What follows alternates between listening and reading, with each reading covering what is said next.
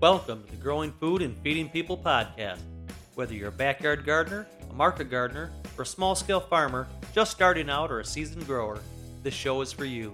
Join us as we share tips and tricks, tactics and hacks to growing food for yourself, your family, and your community, as well as sharing stories here from the field and other growers and farmers making a difference in their local food webs. My name is Cody, and I will be your host, so let's get growing. All right, welcome back to the Growing Food and Feeding People podcast.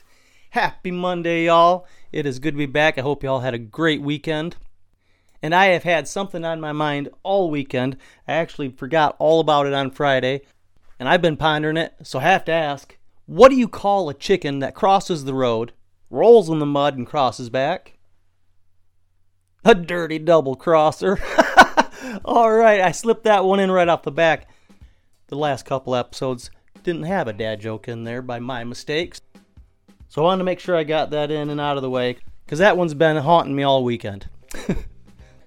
Now today we're jumping into our next episode in our Planning Your First Garden series.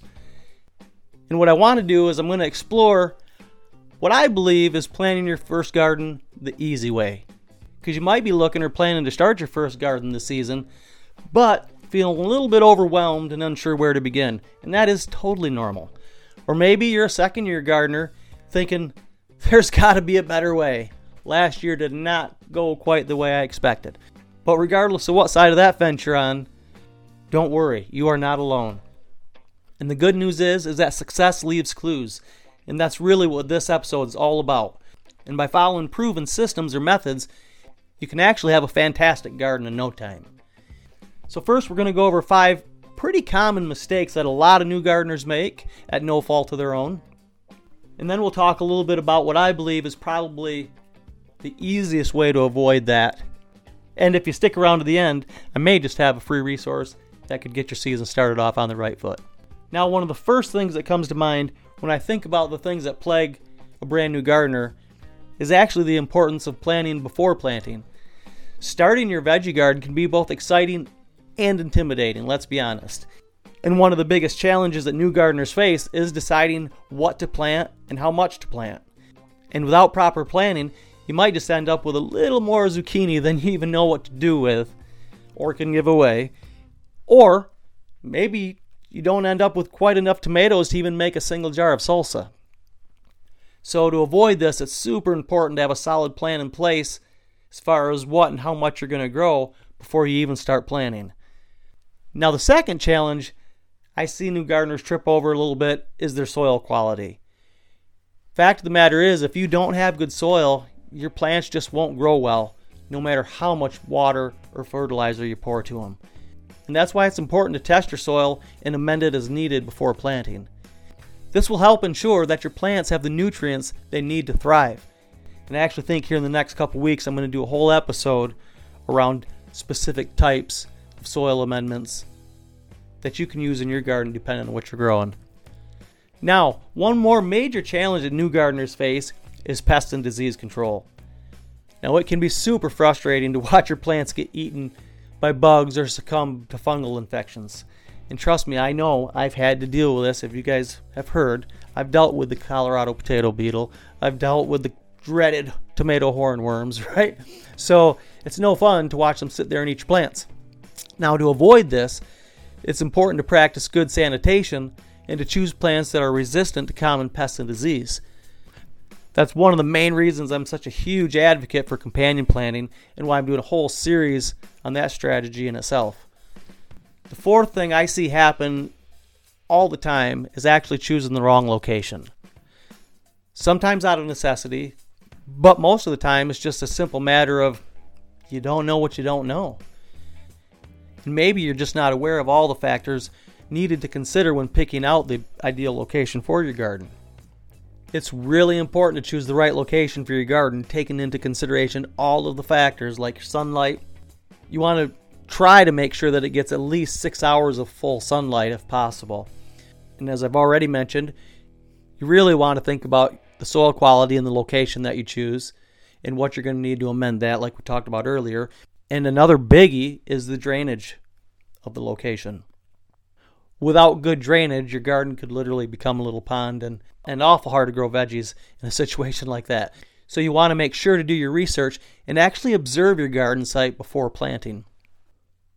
Now, the fifth mistake I see, and actually probably the biggest mistake that hurts new gardeners the most, and that is not planting at the right time. Planting at the wrong time can actually lead to poor growth or even crop failure, whether from frost due to planting too early, or not even getting a harvest because you planted them out too late. You really want to make sure to research the best time to plant your specific crops in your specific growing zone or location and climate. The best solution to this is to have a crop plan with a seed starting, planting, and harvesting calendar, all done and planned out prior to planting your first seed. And if you want a little bit of insight, you can always head over to our YouTube channel. I did a whole video a year or two ago actually on using Google Calendar to plan all that out. Now, let's talk about the easy way to plan out your first garden or your second garden, right? And I want to revert back to success leaves clues. For myself, when I was starting out, I wanted to start a market garden. So I found the guys that were good at it, and I learned exactly how they did it. Because the one thing that I've always lived by is that if someone else has done it, so can I. And I can learn exactly what and how they did it, and then I can do it as well. So anytime I've ever wanted to learn or do something new, whether it be a hobby or a new job or a skill set, I've always tried to find those who have gotten the results I'm after and learn and do exactly what they've done. It's the quickest path to success that I know. I'll give you a personal example. When I was in my early 20s, I wanted to learn how to ride bulls because I had already been working with horses and around cattle most of my life, and a whole bunch of my buddies were riding bulls. So I wanted to learn how to do it as well. Now, the first few times, I listened to them, I took their advice, and I tried it. But what I figured out really quickly was if I wanted to learn how to do it right and get good at it, I needed to learn from the guys who were good at it, right? So I went down to a professional bull riding school hosted by Gary LeFew. If you guys have ever watched the movie 8 Seconds, there's actually a scene in there where Lane Frost actually says, "Hey man, there's Gary LeFew," because Gary LeFew was a world champion bull rider back in the day. I regress. So my traveling partner and I, we went down and went to a 4-day school that he was holding, got on a bunch of bulls, got all beat up, but learned how to do things a little bit differently, and actually learned that 95% of anything is all up here. It's all up in the head. It's all the mental game and the preparation, and that's where I learned the 7 Ps. Proper and prior preparation prevents a piss poor performance. So, at that and the power of visualization and seeing what you want before you've got it. So, when it came to market gardening, it was no different, right?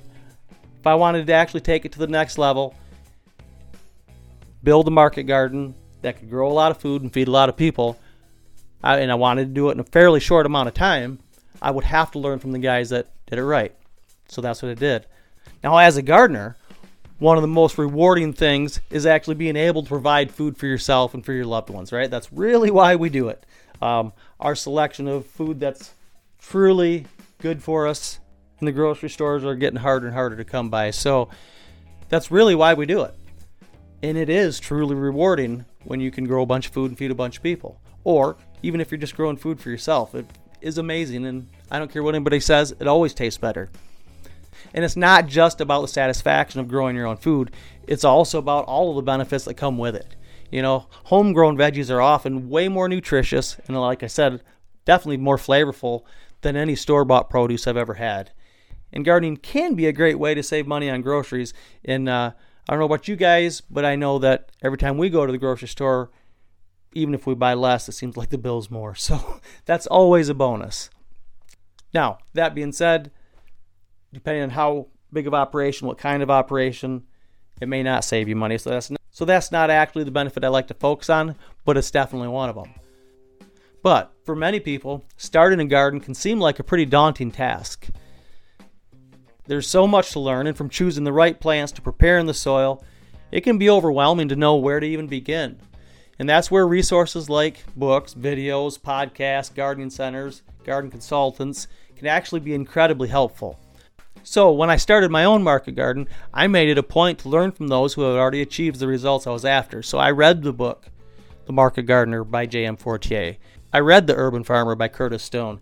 Even though I wasn't in an urban environment, that's where I really learned about high density planting and growing as much as you possibly can in a small space. I'm working on about a quarter acre, which isn't much more than what he had in his urban environment over a few different properties. So it actually made a lot of sense. And I also knew that if I could do it on that size, it was also scalable.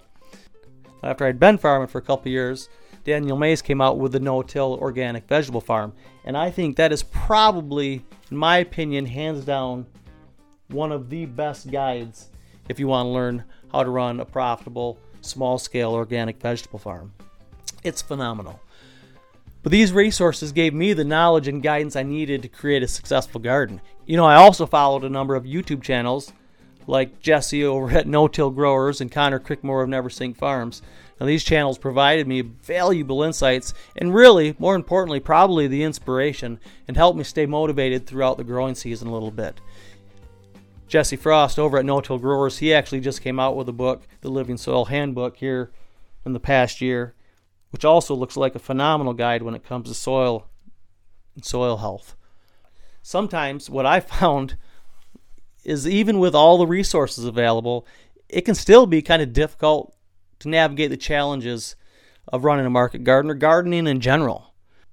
There were definitely points, especially once the garden got going, where, man, I was busy. I was working out there in the market garden, 12 hours a day. I didn't have time to sit down and watch a bunch of videos at that point. So what I had watched prior to the season was pretty much what was going to get me through the season for the most part. And things definitely popped up that I didn't foresee, right?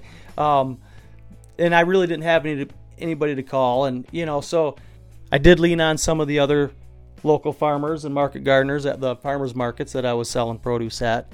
But that's the one thing that can be kind of challenging, especially when you're starting out and you're learning from podcasts and from YouTube. Once you get out there, those guys aren't there anymore. You know what I mean? So even with all the resources available, it can still be kind of difficult to navigate the challenges of planning out your garden. And honestly, that's where I think I can make the greatest impact, and that's where Project Feed Your Neighbor comes in.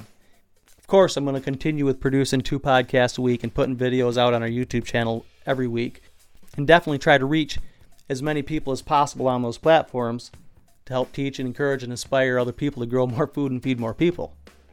My mission behind Project Feed Your Neighbor really is to feed 10,000 families a year with fresh local produce in their neighborhoods around the world. And that's where I believe I can make the greatest impact, is actually working one-on-one with new growers or with new market gardeners, growers that may have been growing personally for a couple years. They've kind of got a handle on growing, but then they really want to scale up. And working one-on-one is really where I feel I can have the greatest impact over the course of time. So what I'm actually doing is I've set aside a few hours a week, and I'm offering a free 20-minute garden consultation over Zoom where I can provide personalized advice and help you create a custom plan where we can talk about your garden design, maybe a personalized crop plan, and any garden advice I can give you for certain situations that you may be dealing with in your specific location. Because like I said, because gardening is contextual to your location. But the nice thing about Zoom is regardless of where you're at, as long as we can communicate, I can help you. And I've set aside 20-minute blocks to help you guys get started off on the right foot. So there will definitely be a link down in the show notes where we can connect and get that set up. Because honestly, whether you're a first-time gardener or an experienced pro, it's important to remember that you're not alone. Right? It's really easy to get out there in the heat of the summer, especially if you're a 1 or even 2-man show, to kind of feel like you're out there alone in the abyss all by yourself in the heat of the summer. But there are plenty of resources and support available to help you achieve your gardening goals. And that's where I want to encourage you guys to really don't be afraid to seek out guidance and advice, and remember that with the right tools and support, you can create a fantastic garden, grow a ton of food, and feed a lot of people. It doesn't have to be difficult, and I'd love to sit down, see what you got going on, and see how I can help. Now, as far as myself here on the farm this morning, we already got some carrots planted, and I got 4 more beds prepped. So the season is creeping up on us quick, and I'm starting to get excited. Still going to be kind of a chilly week here in Michigan, Zone 5B. But it does look like we'll be able to get the majority of the garden prepped up this week. So it's going to be a busy one.